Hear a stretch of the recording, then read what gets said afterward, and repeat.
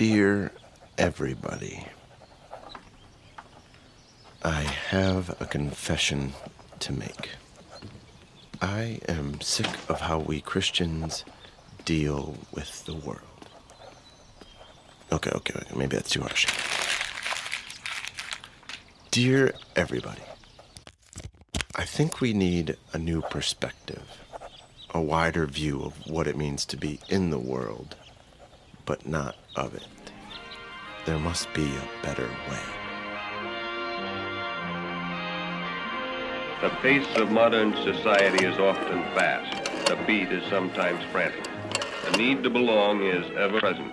Evan! Amy, I wanted to talk to you a little bit about that perspective change you were talking about. This is my friend Amy Sherman. Okay. She's a researcher and a writer, and she's done a lot of thinking on what it means to be a Christian in the modern world. Strangers in a strange land, all that. Yeah, I wanted to talk to you about this.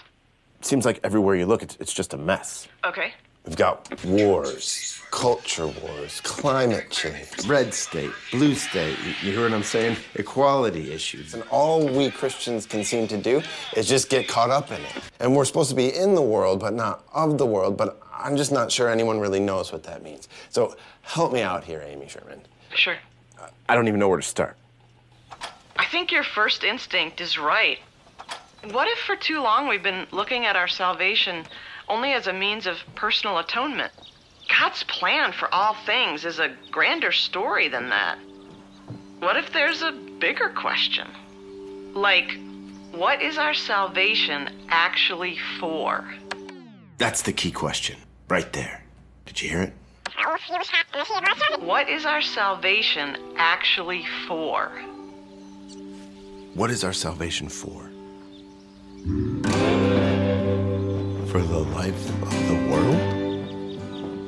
Amy, I think I need to call you back. There's a title sequence in my front yard. Okay. This is the story of the bigger picture. Evan, welcome to exile. The deeper mystery of faith.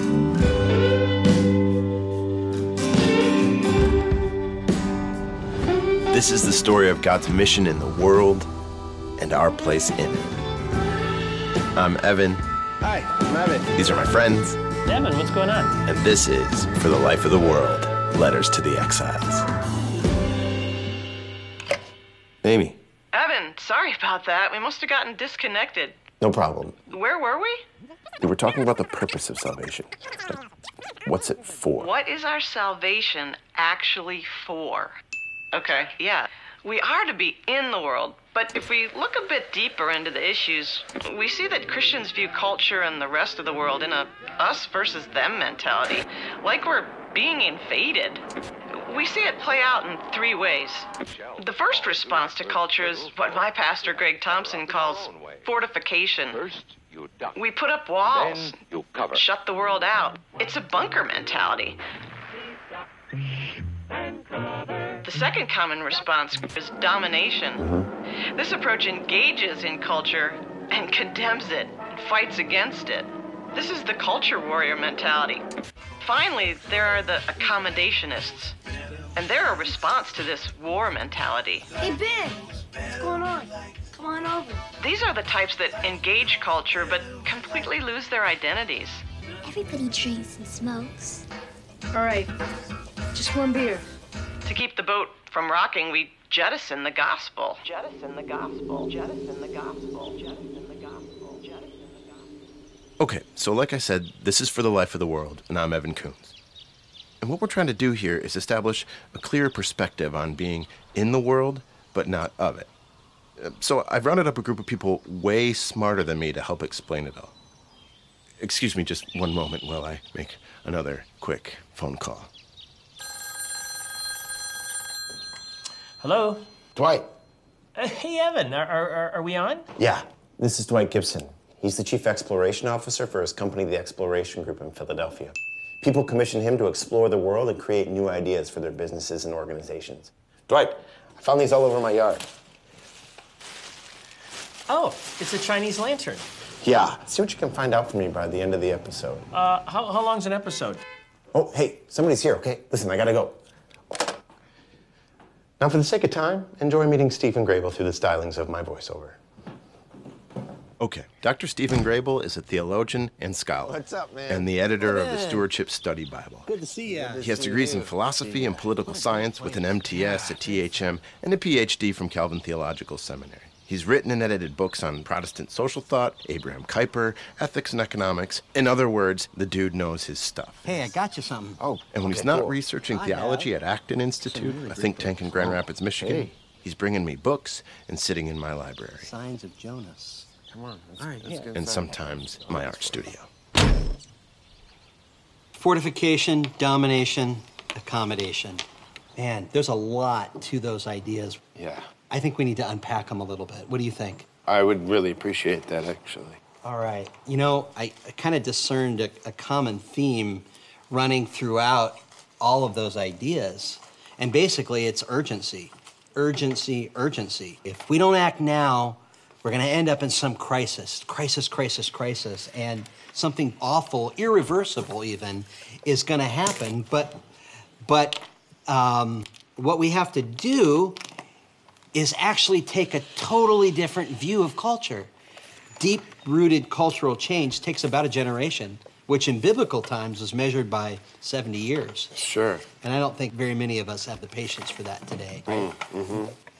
We need a whole different perspective on the matter. Are you listening to me? Yes. No, what? I'm sorry. I'm totally... No, sorry.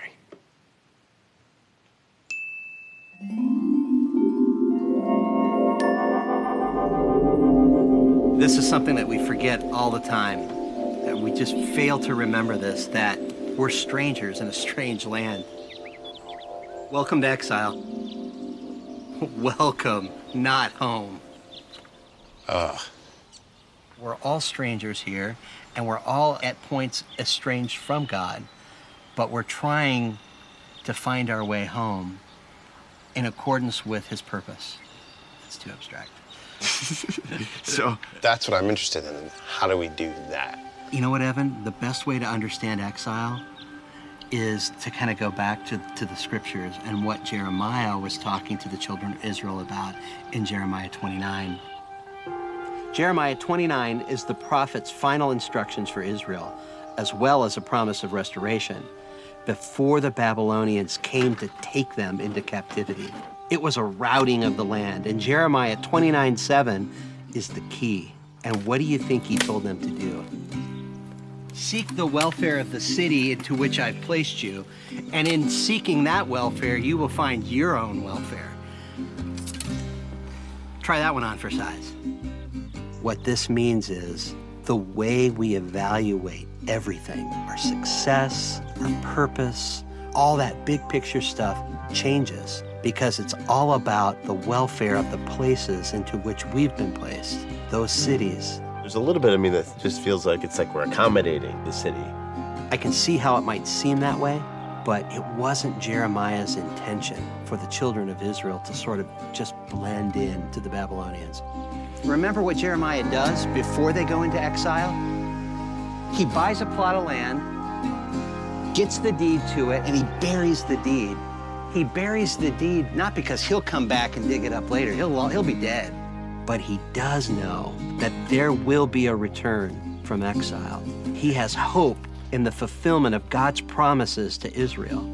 And so he's unafraid to enter into that Babylonian captivity because he has faith that God will realize his purposes, even if this present generation is not around to witness it.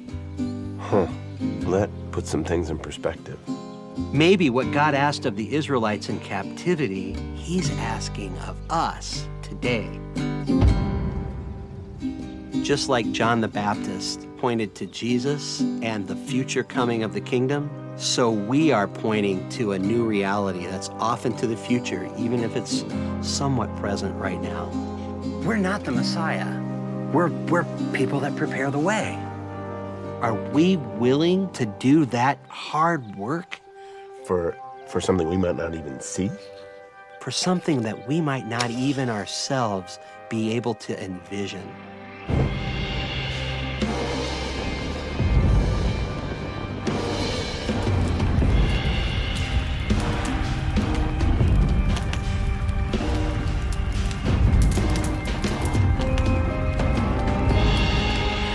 we stand in the midst of exile while the whole place seems to burn?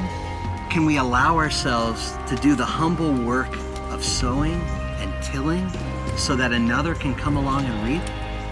Can we be so bold as to declare that that work is preparing the way of the Lord?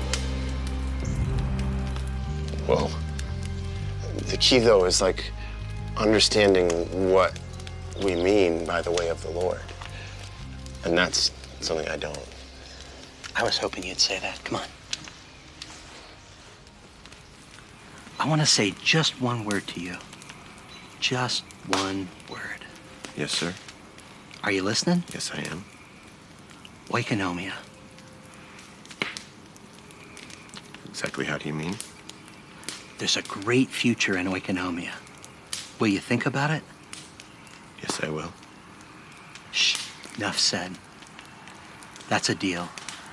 It's getting late. I have to go. Okay.